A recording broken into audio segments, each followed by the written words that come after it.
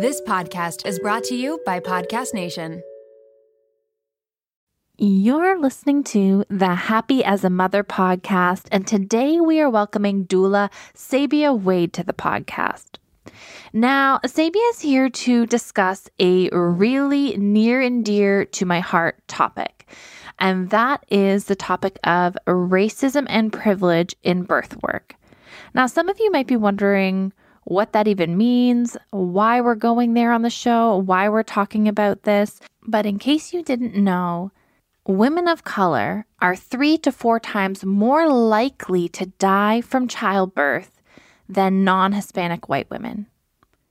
3 to 4 times more likely to die in childbirth than a white woman. And to me, when I started to read and hear and understand these stats, I could not wrap my mind around what the heck is going on. It is 2020, people. Women should not be dying in childbirth in this way. So I brought Sabia here to unpack this topic for us because I was so surprised to hear the reason why. Why is this happening? And I'll give you a little hint. It doesn't have to do with hereditary or, any biological reason.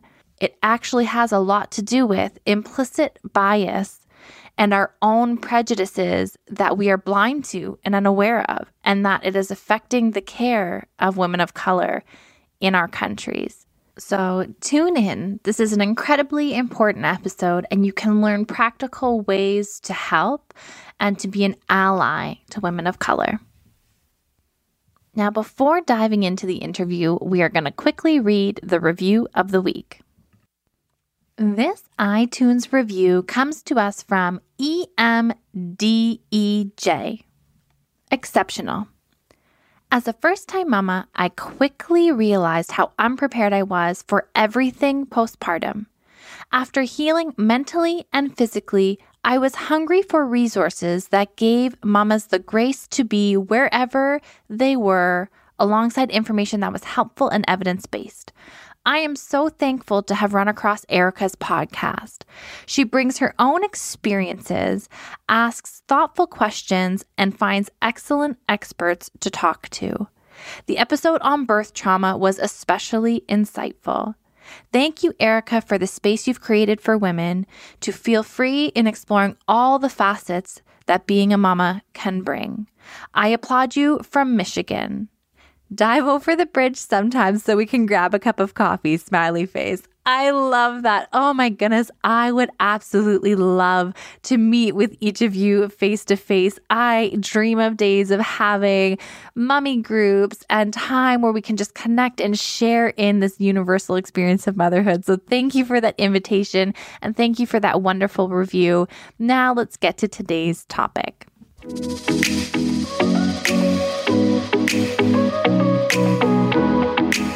Welcome to the Happy as a Mother podcast, where we are dedicated to helping you cope with the load of motherhood. I'm your host and registered psychotherapist, Erica Jossa. Let's work together in letting go of shame and guilt, accepting where we are in our journey, and moving towards becoming the women we want to be. We will hear from experts, learn practical tips, and listen in on honest conversations.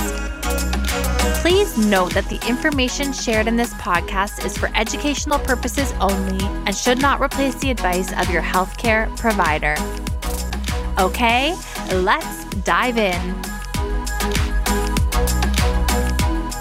Sabia, thank you so much for joining us today. I've been waiting with great anticipation for this interview. I think that this is such an important topic that we're going to be covering today about privilege, bias in labor and delivery with moms. So thank you for joining us.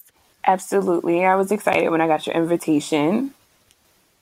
I'm so curious, and I always kind of start the interview trying to unpack a little bit about your story and how you got into the advocacy work that you do and the doula work that you do. I see you're quite active and have lots of things on the go, quite a busy, Yeah. So how can you break it down for me, how you got into this Yes, field? so I'll try to give you somewhat of a condensed version. But so back in like 2013, 14, before I started doing doula work in 2015, I was in the medical field. I was working towards being a nurse. I was super, at the time, I knew I wanted to be a nurse practitioner. I knew I wanted to work in labor and delivery, be a midwife, like that kind of thing.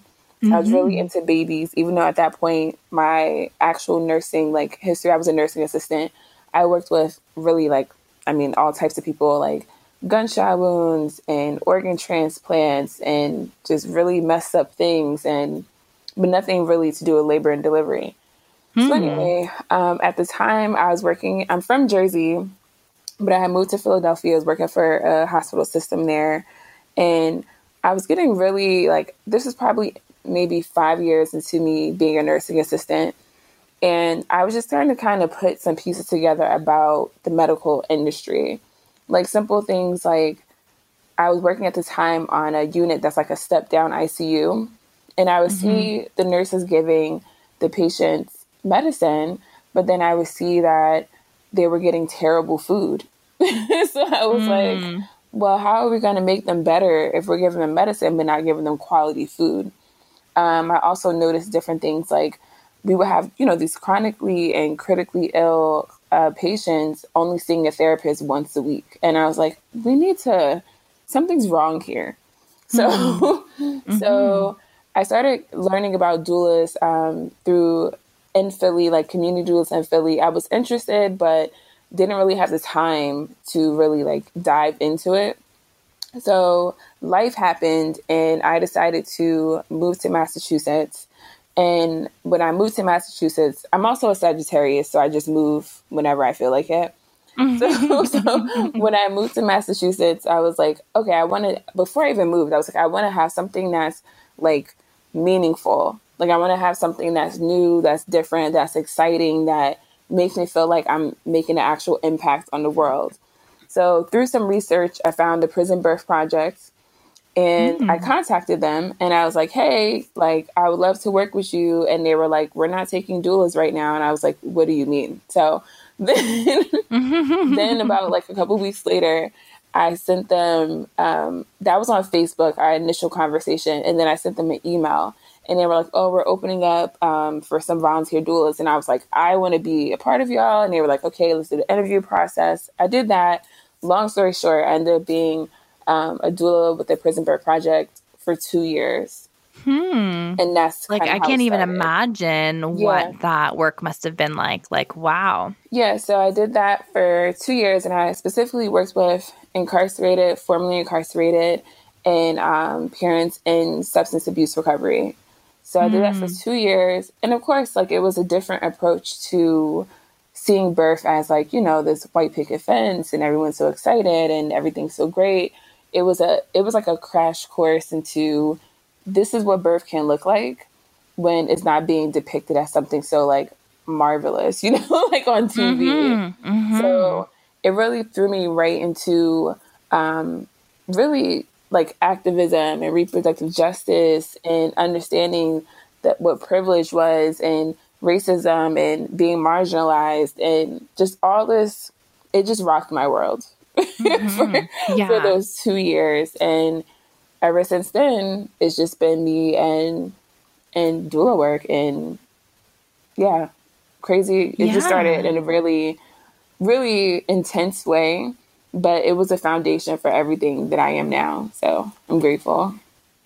Yeah. And it's so interesting because I found you through your Instagram page as the Black Doula on Instagram. And I was looking through and you do some workshops specifically talking about, privilege and racism and like you said, some of the disparities between how women of color and women are approached in the hospital system and birthing system and stuff. So I'm really excited to unpack some of that today, but also off the get-go, just want to like kind of acknowledge how uncomfortable of a conversation this might be for someone. Like, it's interesting. I had, like I was telling you earlier, I had a bunch of interviews scheduled for today, and I put a bunch of polls in my Facebook stories about what questions people might have about the different interviews I had coming up with, like, you know, the subjects and what they were and what people were interested. And they're like, you know, sex with their partner and like all these different areas. And then I'm talking about like privilege and racism and like, you know, marginalized populations. And there's crickets in terms of people are scared to have the conversations. So, and I just want to acknowledge off the bat, like, this is a hard conversation for people to have with other people. And I am so happy and excited that we're going there because I think it's necessary. And I think that it's so, especially as providers, right? Like for me as a provider, for you as a provider, and walking people through that journey, or any other therapist or any other type of provider that might be tuning in as well, to just be aware and be mindful. So as hard of conversations as these might be to have with other people, I'm really excited that we're having them. Not that I think ours is going to be uncomfortable, but I'm just saying these topics in general can be polarizing, or can be get people's defenses up, or can, you know, absolutely, all the things. And we're going to get into it. Yeah. And just like lack of understanding and lack of willingness to hear one another. And there's just so much that can come with conversations like these. But as I said, we're here to show up, and I'm so excited about it. And I've really been anticipating having this conversation with you. Same here. Okay. So where do we start? Why don't we start with the concept of privilege? Because you talked about being in this, you know, crash course in terms of your volunteer work. And really getting to see what privilege looked like. So can we unpack this concept of privilege, particularly white privilege, because most of the white people that I speak with do not understand that being white comes with privilege and what that means. So let's chat it through. Yeah. So privilege on a very basic level is a special advantage, a special benefit that a person has. So that can be white privilege. It can be heterosexual privilege. It can be, basically, it's like what the world, or I'm in the US. I know you're in Canada, right? Yeah. But I mean, privilege across the whole world is, what is the actual culture that you live in based on, right? So in the US specifically, most things are based off of, or like the level of acceptance is based off of whiteness. So if you're a white person, you have that privilege because the world is based off of you. If you're heterosexual, you're also the majority. So the world is based off of you. So it's basically a special advantage that you're receiving for whatever reasons. And it's interesting because I was actually watching a documentary on white privilege on Netflix that recently came out, like a Chelsea Handler documentary.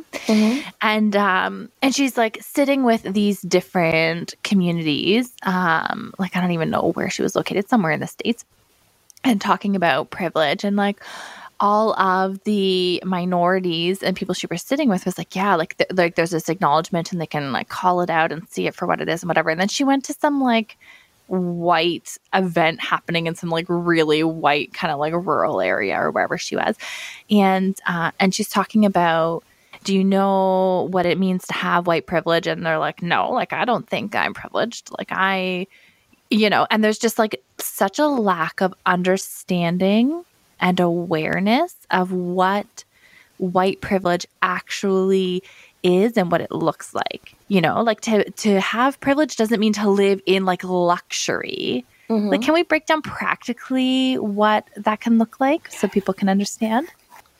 So white privilege, and I'm going to talk about it in birthy terms because that's kind of my whole thing. We talk about the maternal mortality rates for Black birthing people. We know that in the US that it is more likely, 3 to 4 times more likely for a Black birthing person to die, right?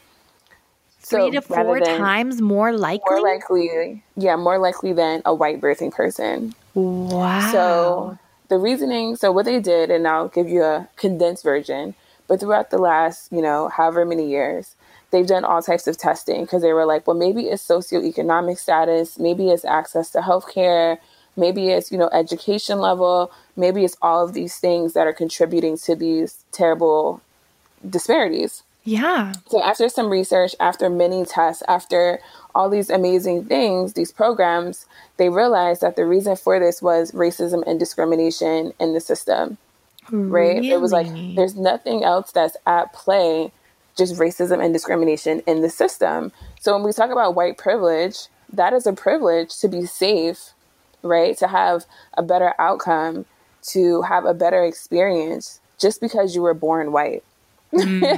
Yeah. And that's what that is. So that's an example of white privilege. But when we think about it on a larger scale, and specifically talking about in the US, because I live in the US, even though I know that other places can resonate with what I'm saying, when we talk about any type of system, when we talk about the criminal justice system, we know that Black people are at a disadvantage. Black and brown people are at a disadvantage. When we talk about the education system, Black and brown people are at a disadvantage. So when you look at these major systems that have been built in, all of where we live, I can pretty much guarantee that Black and brown people are going to be the disadvantage. So that's just an example of how white privilege works. It's like, as you're speaking about that, it's like bringing to my memory, I think it was like Serena Williams and Beyonce spoke out about their like labor and delivery experience.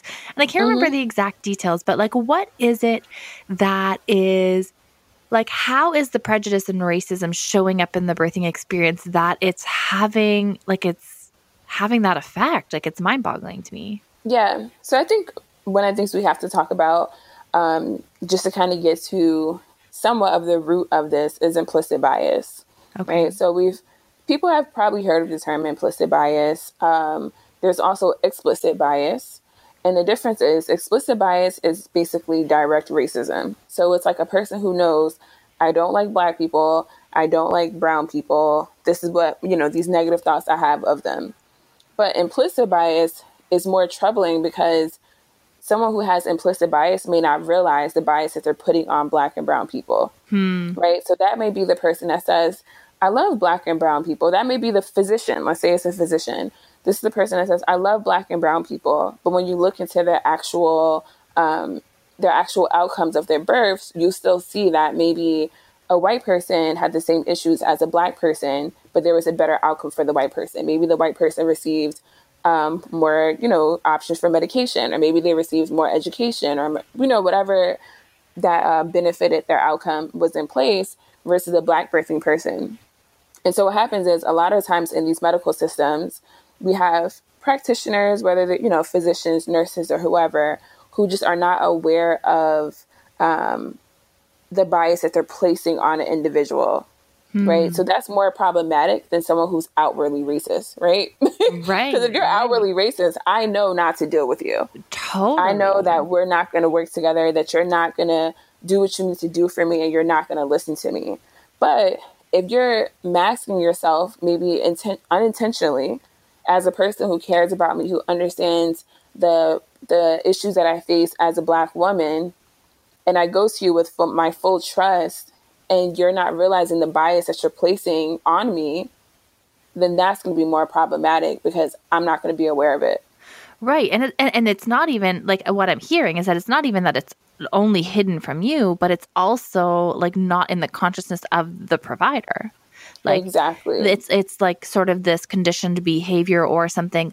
Would you say those biases come from like family and like society, like shaped by their environment that they're in and all that? Yeah. Absolutely. I think, even as, I think as humans, right, no matter what race you are, no matter what gender, no matter any of that, you have bias. You just do, right? Yeah. But it's a conscious decision to be aware of that bias, right? And change it to something else. So I think it's really hard sometimes for humans in general to accept that they have bias, because people feel that if they recognize that they're biased, that maybe they're a bad person, or if they made bad choices, or, they're racist, or this, that, and the other. But we have to be aware of that these are learned behaviors, right? So if we look onto media, for example, or if we look at movies, I know for myself, being a Black woman, when I've seen like some movies out in theaters, they depict Black women as either aggressive or they're always on a, like if there's like a professional, like let's say it's like a law office that's in the movie, I always see the Black woman as like a secretary, not a lawyer, right? Or we see these stories that are, for example, like I think it was like, what movie was it? I don't know if it was Radio or whatever, but they depict like Black people as just like low income, poor, not educated, and then the white people have to come and save us. And then we become like these better people. So when we think about just the imagery that we see, the visuals that we see, the things that we learn just from the things that are being pushed at us every day, we create bias based off of that. And that translates into the medical system. Yeah. Like it makes me think about like a study or something that I was reading or learning about. I listen to a lot of audiobooks and podcasts and things. I'm losing the source right now in my mind. But talking about like these young Black girls, and there was like Black dolls and white dolls, and talking about, you know, good versus bad and whatever. Yep. And even the little Black girls chose the Black dolls as being like the bad, you know, representation of bad in that situation. And that's like a form of colorism. Yeah. Right? Like that's a form of me being, so I know people can't see me right now, but I am a dark-skinned Black woman. I love being dark-skinned, right? Because I was lucky to be around people that celebrated darkness. Yeah. You know, that celebrated my melanin, celebrated my brown chocolate skin. Yeah. But there's usually visually on TV, we don't see that. We don't see that in books. We don't see that around us where people are celebrating different colors, like deeper hues, basically. Right. And we even see that all around the world in different cultures. And Asian cultures, it's the same thing. If someone is Asian, but they're of a darker skin tone, they have more problems than someone of a lighter skin tone. And when we talk about white privilege, that's based off of whiteness being the main source of what we think is right. That's why our communities are based off of. Yeah. It's such an interesting conversation to me. And honestly, not one that I really was exposed much to until like, you know, my like 20s and beyond. My husband is from West Africa, and he's quite dark skinned, and my boys are mixed. I've got 3 freaking adorable boys, and not, you know, not that, okay, clearly biased with that one, but, but like in my willingness to open my mind up and really take in, you know, my husband's experience or my sister-in-law's, by simply diversifying my friend group and my family and the type of people, you know, that I spend my time with, and expanding myself a little bit, allowing myself to just be exposed to and hear other people's experiences. And like growing up, I never would have known that, like, you know, people are discriminated against for being darker skin versus even like lighter skin Black people, you know, like how there's even within races, there are people who discriminate against skin tones and things like that. So yeah, it's really been interesting journey to like learn about, but also something I feel like I take very seriously now, because the very fact that I got to walk around and not have to deal with any of these things speaks to privilege in itself, you know? Yeah, like even the ability to be blind, right? Exactly. Is like, that's a privilege. And we talk about that a lot, like with the doulas that I train. We talk about, you know, your ability to be unaware until your 20s, until, you know, a lot of my doulas are, you know, they have a very similar story. Yeah. Where maybe they were exposed to learning about privilege and racism because they connected to a person of color, whether it's friends or a relationship or, you know, whatever it was. And it opened their eyes to what's going on. But even that conversation, they realized like, oh, it must be, I'm privileged. I can walk around just being blind to all of these things. Yeah. And it took them to really come out of their shell, right? To come out of it, to see what other people are facing on a daily basis. Yeah. Yeah. And when we talk about people being uncomfortable with the conversation, I'm like, recognize the privilege of discomfort, because me being a Black queer person, I never, like, racism and privilege, all it has always been a topic. Right. Like, totally. Even if I didn't want it to be, it's funny. Like, even if I was like especially when I worked in corporate spaces, it was like, oh, I'm just coming in. I want to do my job like everyone else. And then I would have different experiences where I'm like, oh, this is happening because I'm Black. Wow. Yeah. Like, right. Like, it's like, it's nothing that I can't ignore it, because I've been in spaces when I just walk outside or I'm at the, local Walmart that someone's uncomfortable. And I'm like, I'm not even doing anything. I'm just existing. Yeah. And it's it's very difficult. Yeah. Yeah. And in all honesty, we are so blind to that. Like my husband, he's like 6'4", big dark skinned guy. Right. And like, to me, he's like a teddy bear. Like to me, like it's my husband. But he'll like walk in and with a hoodie into like a store at nighttime to get something. And like, they'll page security over the headset or like whatever. I'm like, are you kidding me? Like, are you kidding me? And I get so angry for him. To him, he's just like used to, this has been his experience. Like, and so yes, it like that discomfort. I hear what you're saying. It's like, it's uncomfortable for white people because you know what? We've got to turn around and we've got to face ourselves. We've got to deal with our crap, because having these conversations means that you've got to like turn towards yourself and think about the comments that you have made that have maybe been offensive, which we've all said just out of ignorance, or, just we start to have to evaluate our own behavior and our actions. And that, I think that's really probably the discomfort. And also like, it's a really polarizing topic. Like, and I think also we get into like sometimes, and I see it all the time, whether it's my students or people that are just, in my world, where I see that knowledge of, oh, wow, I have this privilege, and wow, this privilege has allowed me to do whatever it is that I've done. And it becomes like a guilt, right? So then we get into this like white guilt. Yeah. Like, oh, I feel so bad. Yeah. Because I was born white. Yeah. And like, so it starts getting into that. And then we start really getting into like white tears. So it's like, oh, I'm so sad about this. Yeah. And I'm like, there's nothing wrong with you having privilege. Like, it really isn't, like, I can't be mad at you because you were born white. That's something I can't do. Like, you had no choice in that. We had no, whatever. Just like I was born Black. I don't know. It just happens. But the biggest thing is like, once you recognize the privilege, is doing something with it. You know, that having privilege is not bad. It's when you misuse it. That's the problem. Yeah. So it's having the conversation, learning and being aware of what your privilege is, allows you to start having the conversation with, people that may not have that privilege around, how can I use my privilege to make this mission even better?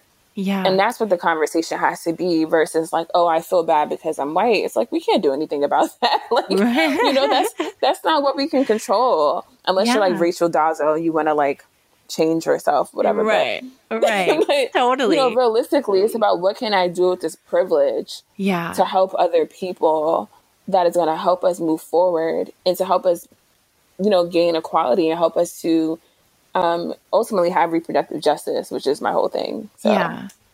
Well, and part of the reason, like, I really felt like this was an important conversation to have is like, so I was watching that documentary, like Chelsea Handler, of all the people, it was like the most random documentary, but like also good for her, I guess, for stepping out in that way. But, and she was interviewing like the founders of the Black Lives Matter movement. And she was like, okay, like, this was like a whole Black Lives Matter versus All Lives Matter versus, Blue Lives Matter, and like all the things that came from that. And in that, they were talking about the white tears. Like, it's not our job as women of color or like, people of color to go around educating the oppressors about the way that they oppressed us, just to console them when they cry and feel guilty about it. Right? And I was like, oh, shoot, like, preach it, like, just like, wow. And it has to be like true. And I definitely, like, even at my workshop. So my in-person workshop that I do right now is my racism and privilege and birth work workshop. And so one of the things that we do in that workshop is that it's open to everyone. So I usually have people of all different, I have people of color, I have white people, we're all there mixed together because we need to have necessary conversations. So I want everyone to be present. And one of the things that we do, we talk about white silence. So we talk about white silence, which is basically a simple explanation is when a white person doesn't speak up, right? So they see something wrong.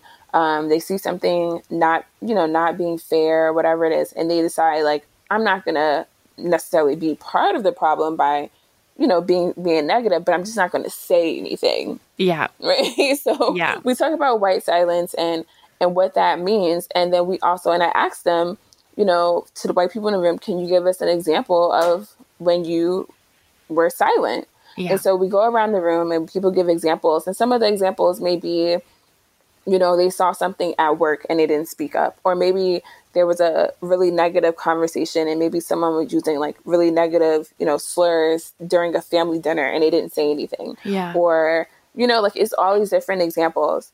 And one of the things that I do, because of course people feel bad. They're like, man, I messed up. Like I should have said something. Yeah. I feel guilty. Yeah. I want to cry about it, whatever. But then I'm like, you know what? Before we start getting into that space, people of color in the room, can you give them feedback on what you have liked them to do? Yeah. Right? What would you have liked them to do? What would you have liked to have saw or heard? Or what do you think would have been better if you were in that situation? And then give feedback. And for me, that's what's necessary, right? Mm-hmm. Like, we don't need to sit into this guilty, like, shame pool of storm. Nothingness. Because it's not gonna help us get better. But if we can have these conversations, right? Because a part of reproductive justice is you have to cross identities and have necessary conversations. Yeah. So for me, I don't feel like personally that we're going to have any movement on the maternal mortality rates or the infant mortality rates or all these different systems that Black and brown people are at a disadvantage if we don't have the conversation together. Yeah. Right. Yeah. We need to have white people willing to use their privilege to open doors, to be in spaces, to have conversations that I wouldn't have access to. Right. So we have to have that feedback and we have to open up the discussion. And it's hard because people, they get offended and people are really, riled up and it's a lot of feelings. But we have to come to some type of neutral space so that we can hear each other and we can fix the problem. Yeah. Because if we keep going against each other, we're just causing more separation and no one's learning anything. 100%. Mealtime with kids can be stressful, but with Factor's delicious, ready-to-eat meals, it can be a lot easier. Every fresh, never frozen meal is chef-crafted, dietitian-approved, and ready to eat in just 2 minutes. No worrying about ingredients and nutrition, no prep, no mess, and no cooking while wrangling toddlers. Choose from a weekly menu of 35 options, including popular options like Calorie Smart, Keto, Protein Plus, or vegan and veggie. Also discover more than 60 add-ons every week, like breakfast, on-the-go lunch, snacks, and beverages to help you stay fueled and feel good all day long. What are you waiting for? Get started today and fuel up for your springtime goals. Factor can even be tailored to your schedule. Customize your weekly meals with the flexibility to get as much or as little as you need. Pause or reschedule deliveries to suit your lifestyle. Take the stress out of meals with Factor. Head to factormeals.com/momwell50 and use code momwell50 to get 50% off your first box. Want to get smarter about your health but feel overwhelmed trying to separate fact from fiction? We hear a lot about gut health, microbiomes, and other nutrition topics, but taking the time to research these is exhausting, and there's a lot of misinformation out there. The Zoe Science and Nutrition podcast makes it so much easier to get the information you need.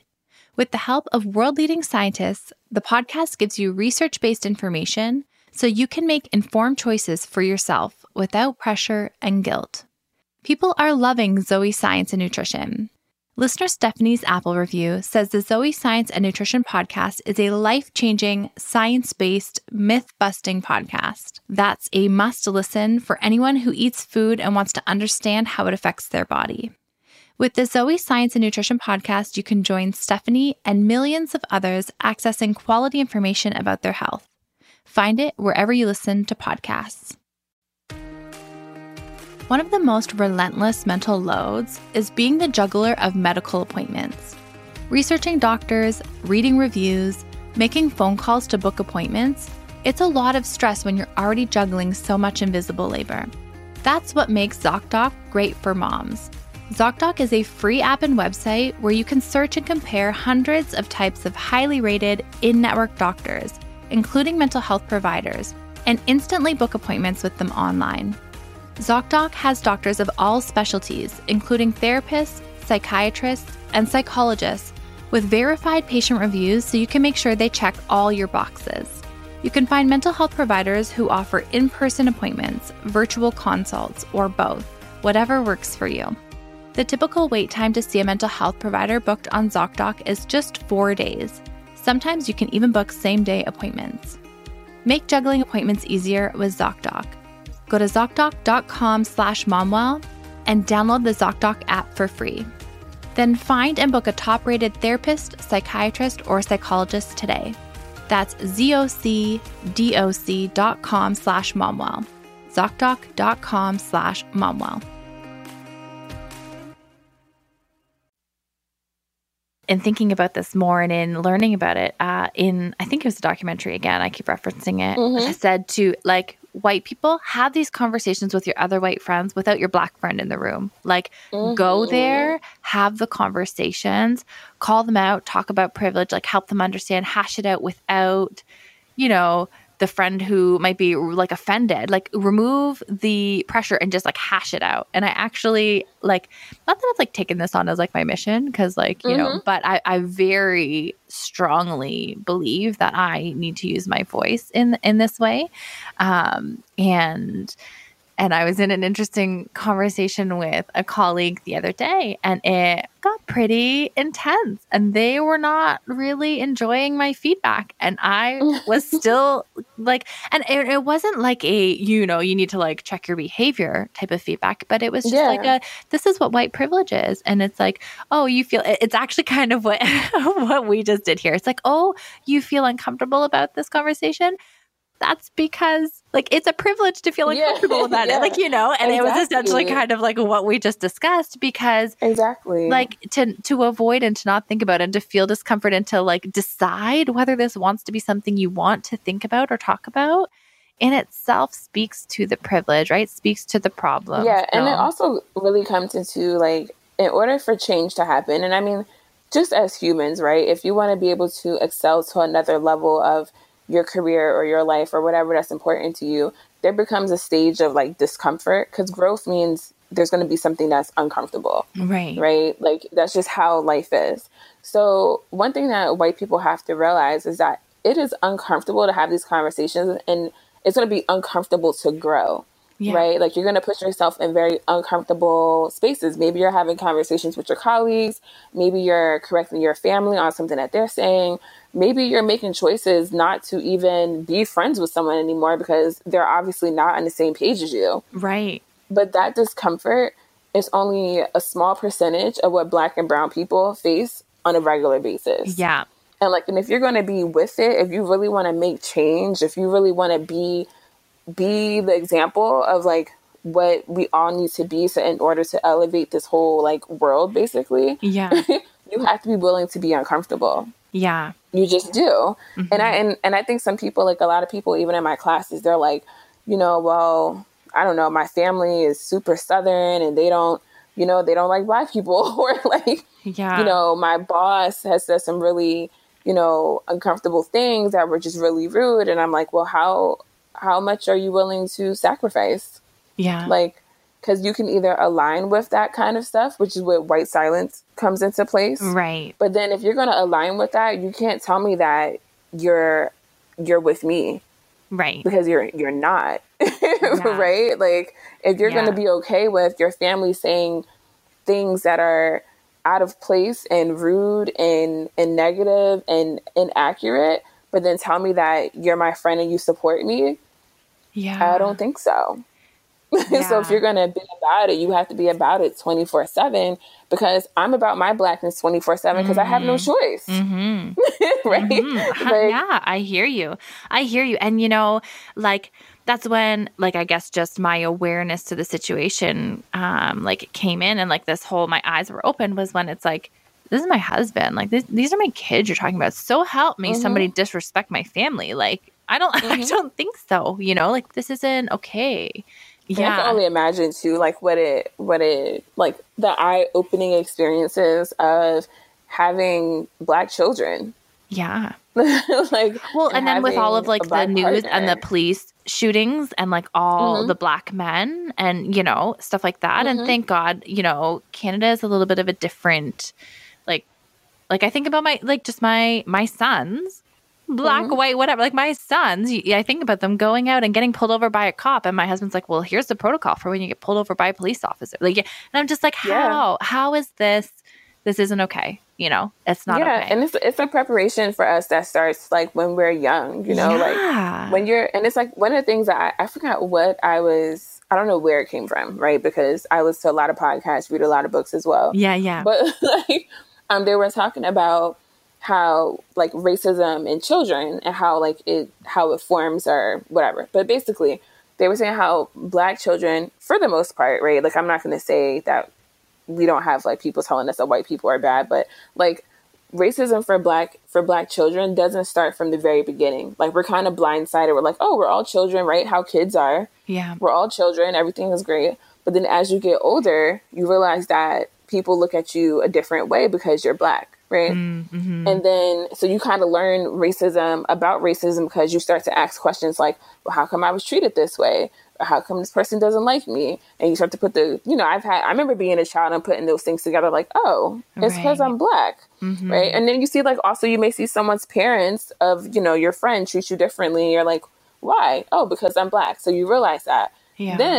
But they were like the thing that they were saying about white children is that, of course, they start off kind of not knowing what racism is, but then they learn it from like the opposite side of it. So maybe they're learning about how being white is a privilege and what they get away with as a child because they're white. You know what I mean? Or maybe their parents or grandparents or whoever are saying racial slurs or teaching them about Blackness in a negative way. Right. So then they start to be, because I've heard so many times, and I don't know if your kids have experienced this, where my friends that have kids, they're like, my kid was on the playground and they're Black and this white, kid was calling them the N-word. And I'm like, how does this 7-year-old know the N-word? Like, right. How does he know that is something that's derogatory and that should be used, towards a Black person? Like, how do they know that? And then the Black kid is like, why are you calling me this? Like, what happened? Yeah. So it was just like, it's just really crazy how that stuff works. And having children and you being, a white mom to these mixed children, I can just imagine. Like, well, yeah. And it's really, like, I, for one, am going to, obviously within my own family, like, model for them, like, unconditional acceptance and treating them and all of that. But then also, like, I feel a responsibility with my white friends, it's like, I don't need to go and be talking to all of my like Black friends and people of color in my life about this issue. Like, I need to be talking to my white friends about this issue because that's how this is being like perpetuated, So yeah, like, I just feel like a responsibility, I guess you could say, but yeah. And it's a good one. If you feel it and you're willing to be active, it's a good move. And I think also, too, another thing that's really interesting as a Black person, and I try to tell white people to be careful about this, is like a lot of times, and I think people mean to do it out of camaraderie or to learn or whatever it is. But I'll have like people contact me about, some like racist issue that happened. Maybe it was a shooting, or maybe another Black birthing person died for no reason in birth. And then they send me the article, or they send me whatever link or podcast. And they're like, what do you think about this? And I'm like, why are you sending this to me? Yeah. Like, do you not understand that this is traumatizing for me? Right. Like, and it's like, you don't need another reminder of what you're facing every single day. Yeah. Right. And I'm like, I don't need you to ask me how I feel, but I feel terrible about this. I feel like my life is, my life is always at stake. Like there's something always going on, whether it's I walk outside and someone shoots me because I got pulled over or because I decided to have a baby and, things happen. And I'm like, why don't you send this to your white friends? Right. Like, maybe this could be a nice education, like some education for them as to what's going on in the Black community and the brown community and what we need to do to step in to help. But asking me is not like what? It's not going to do anything. I know that this happens. Yeah, totally. So that's another thing we have to just step away from. Yeah. And I know that like in conversations with my husband, like he doesn't even want to keep up with that news anymore. Like, it's like not a thing. Like he doesn't go and seek it out. Okay, so if I think back to the beginning of our interview and we were talking about sort of the differences in outcomes for women and like women in like labor and delivery, what are some ways, like speak to me as like a mental health professional or speak to the other like doulas or other people like professionals out there or whoever, what are some ways that we can help? Is it like helping women to advocate for themselves? Is it advocating on their behalf? Like what are some action steps? Like what can we do about this? Yeah, so I think there's several things, right? Like I think the main thing that if you're a practitioner, if you are a doula, if you're a mental health, if you're a therapist, all these different things. I think the first thing is that you should, if you are white, you should definitely create some type of list of like people of color that are in your field. I think that is really important for people of color, if you have a client, to be able to reference someone who looks like them, who has a shared experience. And they may still choose to work with you, which is fine, but I think we have to give them that option, right? Make it presentable. Another thing that needs to be had is that there needs to be education. We need to be able to, as a practitioner, it is your job to educate yourself about what's going on in the different lives of people that you serve. So if you're going to serve people of color, you should be aware of what they're facing and what they need from you, right? It doesn't matter if you're the same race or if you're the same whatever, just actually understanding what they're going through. Yeah. And also not ask POCs to educate you, especially if there's no exchange, right? Like I definitely teach about racism and privilege, but people have to pay for a ticket to understand that what I'm doing is labor. Right. Like I'm doing a lot of labor to put these trainings together, to have these conversations, to know that someone's probably going to say something that's offensive to me and I'm going to have to correct them in the way of a teacher. Right. So it's a lot of work. So you have to be aware of your accountability to do your own work and to continue to do the work. One class is not enough. Like it needs to be a continuance of this work. Another thing is being aware of giving opportunities to other practitioners of color so they can also serve their communities, helping them to create sustainable businesses so they can serve their communities. I think what we're focusing right now, which obviously is one of my focuses, are the outcomes for people of color. But one of the things we're not having enough conversation about is how having a person of color helping another person of color increases the experience by so much, right? It definitely improves the outcome by so much. So we have to think about not only just the client of color that we may be, helping and assisting, but also the practitioners. And how do we make it better for people to build businesses to give these services to people of color at affordable rates too? Right. So we have to think about this systemically. Like, how do we as people, and especially how do white people, make it so that the system can run smoother so that people of color who need assistance through pregnancy or through life or through whatever may be going on with them can get help, as well as practitioners of color are able to build sustainable businesses so they can help their communities. Because right now we see a lot of, the white savior complex. Oh, I'm coming into this community and I'm going to help and I'm going to be the change. And sometimes you don't see any change. Right? Because if you're coming in as a white person that's not consulting the community of color and saying, hey, what do you need? Let me be that person to help bring this to you if you want me to.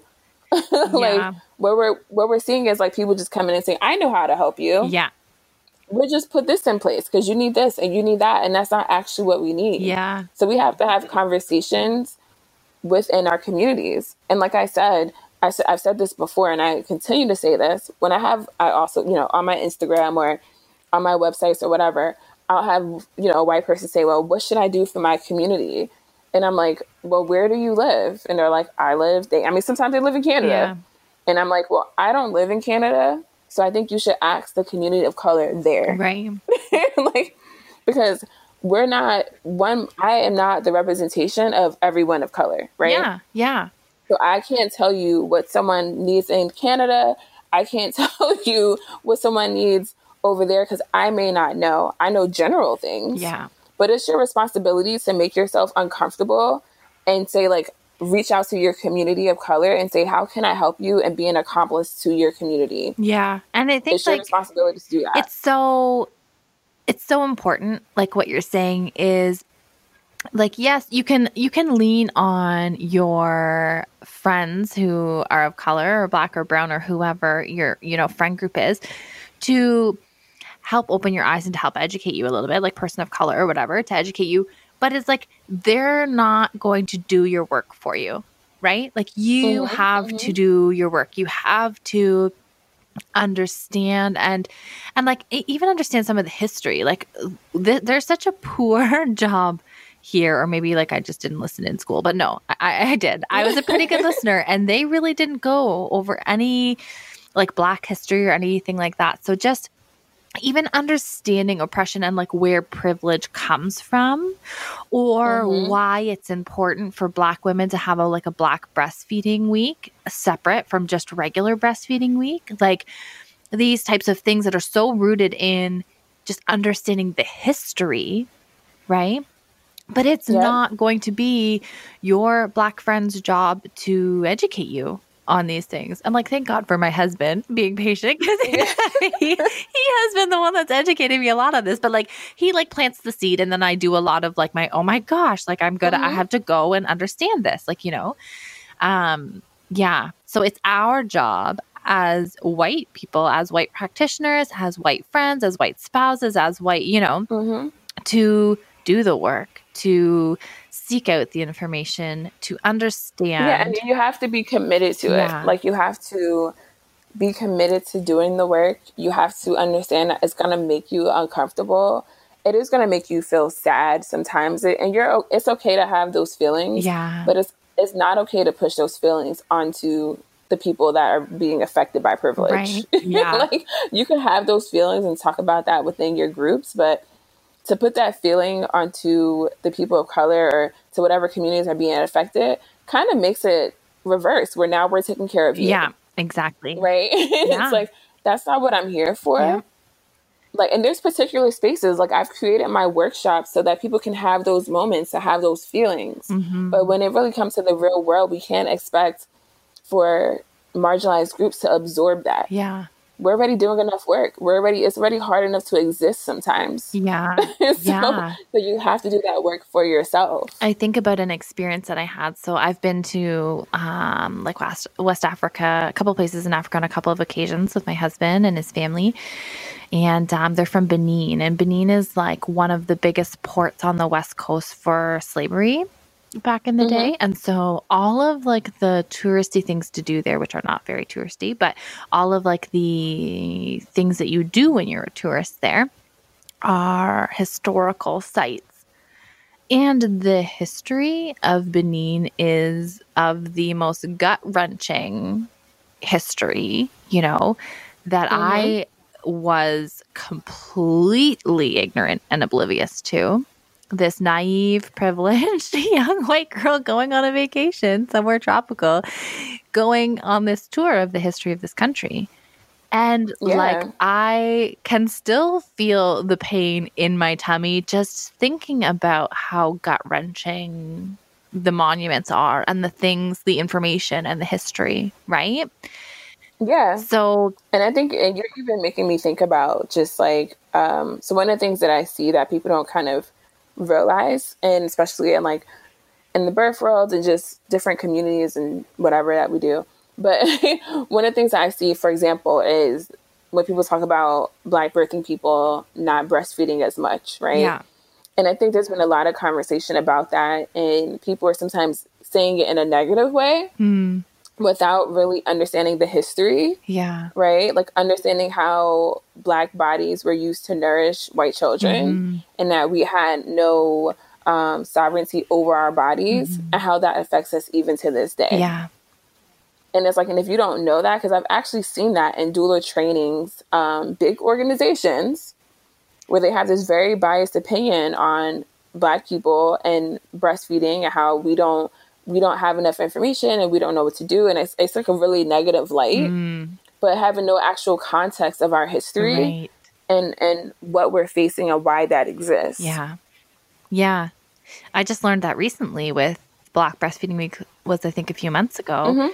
And I was oh my gosh, can't even get into Black Breastfeeding Week. You're like, oh my gosh, why is there Black Breastfeeding Week? It's like, are you serious? I know. And it's like, if you just like, instead of like asking the question to the like person of color who's posting about it, just Google it. Like, just do your own research because like, you know, like inform yourself. Like I understand, like it's hard and it's difficult and it's uncomfortable, but like you said, and I think it's a really valid point, is like, you don't have the luxury of not having to have these conversations. Like this is your life, and it is, you know, all day, every day. Yeah. And it's uncomfortable, but you know what?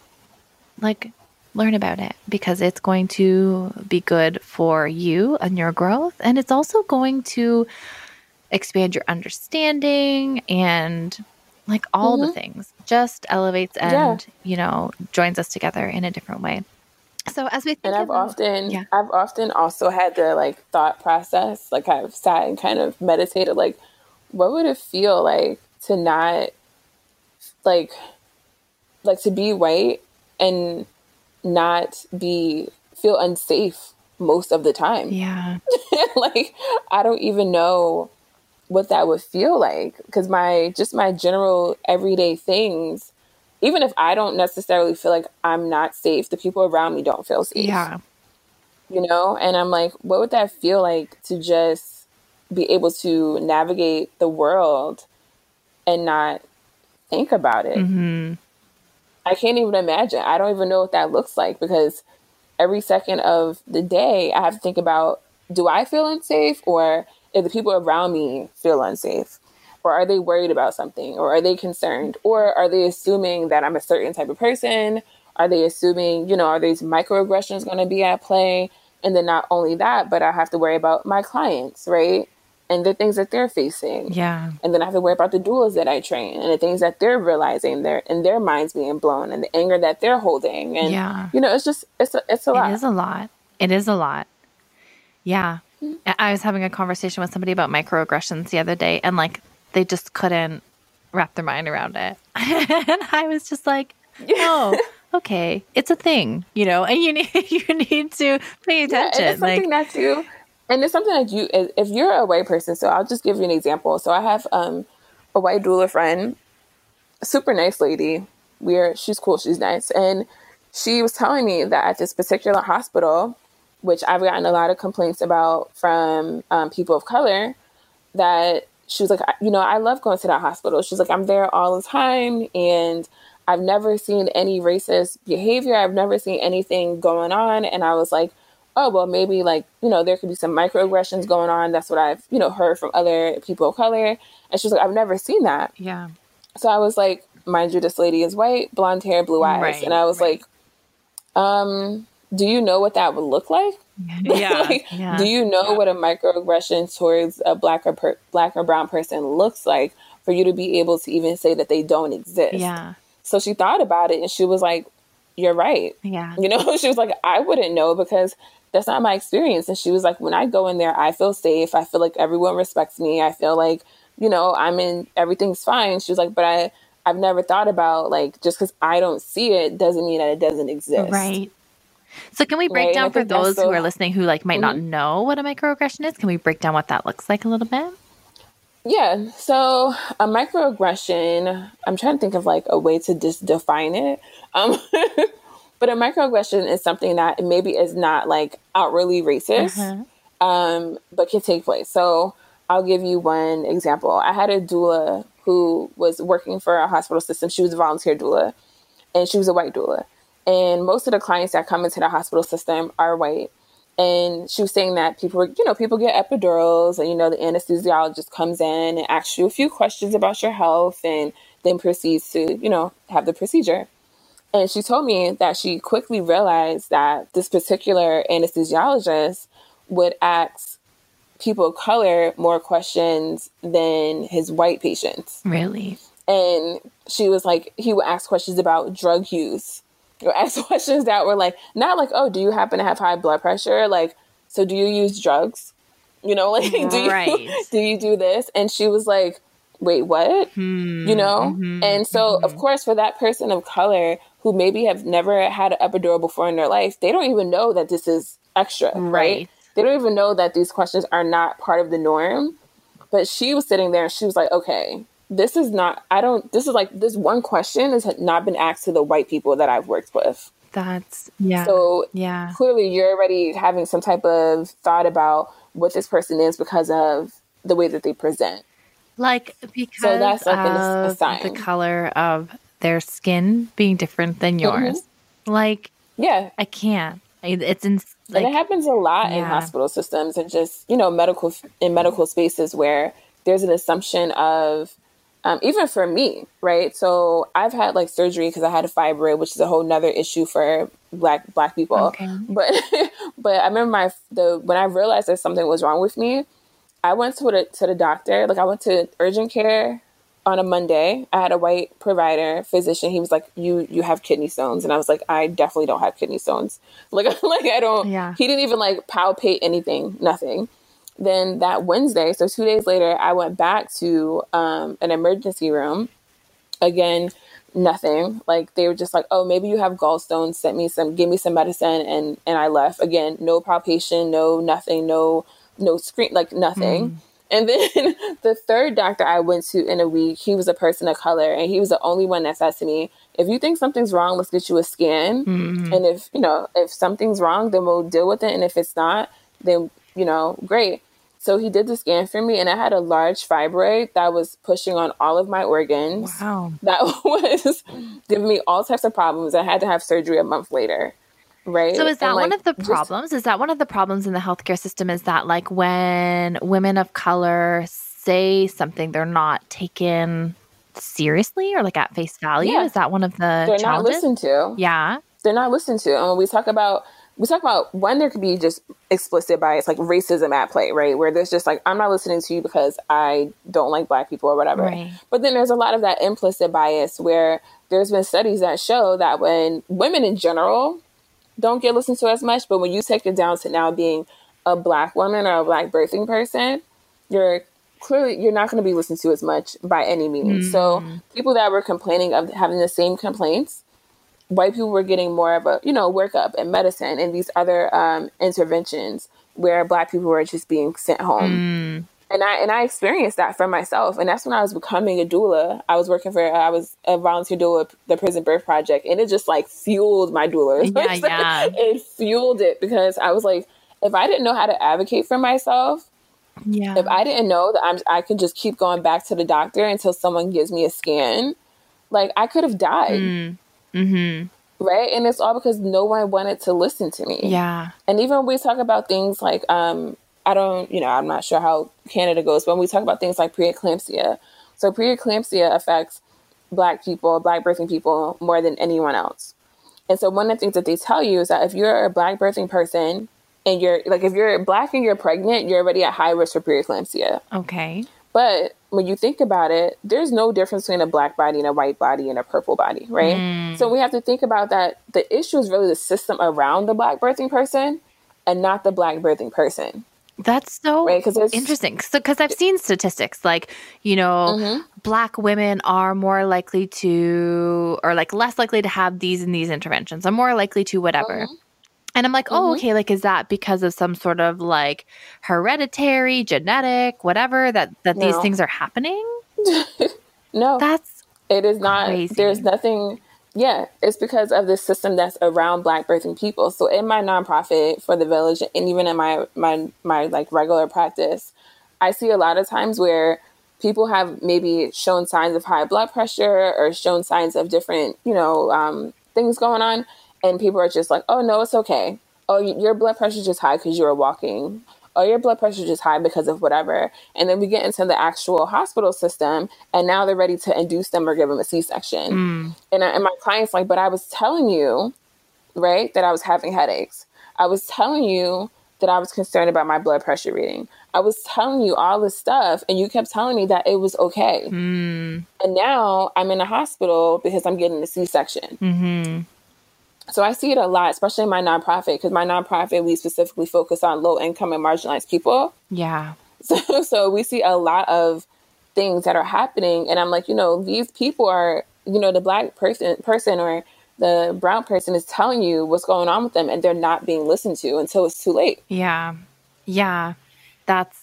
And that's when advocacy comes into play, because I'm like, oh, no. Right. Right. We're going to get this done. We're going to get this workup. You're going to ask for this blood, these labs. You're going to do these things because I don't want you to die. Yeah. And that's what I literally have to worry about is like, I don't want you to die. And what I'm saying is not an exaggeration. This is facts. That's real life for us. Yeah. And in that experience, like you are in it every day too with these women, right? Like you are seeing it every single day. And like all the time. Yeah. And like, yeah. And I'm just and I've seen all different types of things. I've seen one of our clients from our nonprofit, she was having a VBAC after 2 C-sections. Yeah.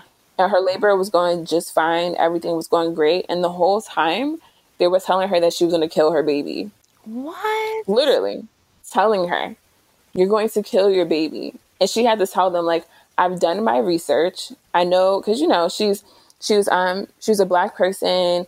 I guess she's what people would consider like urban. So they were, thinking that she wasn't educated. And she had to tell them the facts. Like, I've done my research. I know this. And the whole time that she was laboring, which was successful, her baby is healthy, they were telling her, you're going to kill your baby. And I'm like, I've never seen that kind of treatment with any of my white clients ever. Yeah. Yeah. Yeah. Can you imagine being in labor and someone's telling you that you're going to kill your baby? No. Over and over? No. Like I had midwives, and one of the midwives said something, how big the baby's head was. Something, I don't even know. Something that could have psyched me out. And my husband was like, I don't think she needs to be hearing that right now. Like, she's laboring. You know what I mean? Like, leave her alone. He's just like, no, like, shut this conversation down, So like, I can't even imagine. So what I really want to bring it back around to as we think about wrapping up here is like that this, yes, for all my white friends out there, hard conversations to have in terms of having to, it's like putting a mirror up in front of your face, and kind of thinking about these like implicit biases or these, unintentional things that might come out in our behavior and our practices or whatever it is. And that sitting there and acknowledging and doing the work is important. And it doesn't mean that you're a bad person, and it doesn't mean that you're racist, and it doesn't mean that you hate people of color to sit there with yourself and feel uncomfortable and kind of own it for a minute and then kind of figure out where to go from here, because understanding these biases for ourselves, having friends, diversifying your friend group, doing the education, doing the research, watching the documentaries, like whatever it is that we have to do so that we can kind of wrap our brains around this real significant challenge for people of color every single day. It's our work and it's our duty to do that, especially as practitioners who are in a position of authority, right? So if nothing else, kind of practical, like all this information and everything obviously is planting seeds and is amazing. But if you take nothing else out of today, like walk out of here and do the work, face yourself a little bit, and it's not to beat yourself up, and it's not to be in shame, and it's not to feel guilty and to, like beat yourself up. Like this isn't meant to make anyone feel shameful. This is really because we want to serve moms and these babies, these precious little babies that are coming into the world, and we want to help them in the best way we can be healthy and take care of themselves and, support one another. Yeah. And if you just want everyone to have a happy and healthy life and to have the proper resources and to live a good existence, this is part of that. Yeah. And I feel like at the core of everyone, there's, good. I do think that, and I just think that in order for us to really push forward on making life a great experience for most people, for all people, we have to be aware of our own privileges, our own advantages, how that affects the world that we live in, how it affects the people that we take care of, and put that into place to make sure that your privilege is used for the best, for the good of all people. Yeah, I wholeheartedly agree with that. Sabia, thank you so much for taking your time to be here with us today. I have so enjoyed talking with you. I appreciate your advocacy. I appreciate the work that you're doing, and I appreciate you. So thank you. Thank you. Thank you for inviting me. I'm going to go to your Instagram and look at your gorgeous kids. Oh, thank you. Because I want to see if you're really being biased or not. But I feel like they're actually probably gorgeous. They're probably the cutest. Yeah, they are. Thank you so much.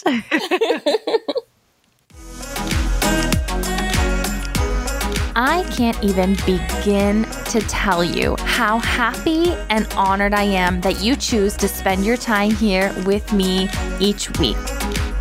If you're looking for the resources and things that were discussed in today's show, you can find them in the show notes, which is linked in the episode description. Or you can head directly to happyasamother.co/podcast and find all of the show notes there. If you're looking for support and connection with other moms, you can head over to facebook.com/groups/happyasamother and join our Facebook community. This community is filled with women just like you and I who want to support and uplift one another through our postpartum journey. And until next episode, Mama, I want you to know, keep showing up. You're doing a great job.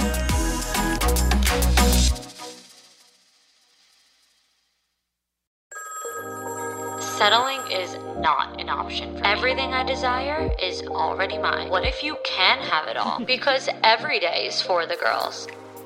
Hello. Welcome to For the Girls podcast, hosted by Victoria Alario for the girls who want more. Listening to For the Girls will have you ready to raise the bar, stop settling for the bare minimum, and start believing you can have it all, and step into the 2.0 version of you. You can catch a new episode of For the Girls every Monday across all podcast platforms. Until next time, girls.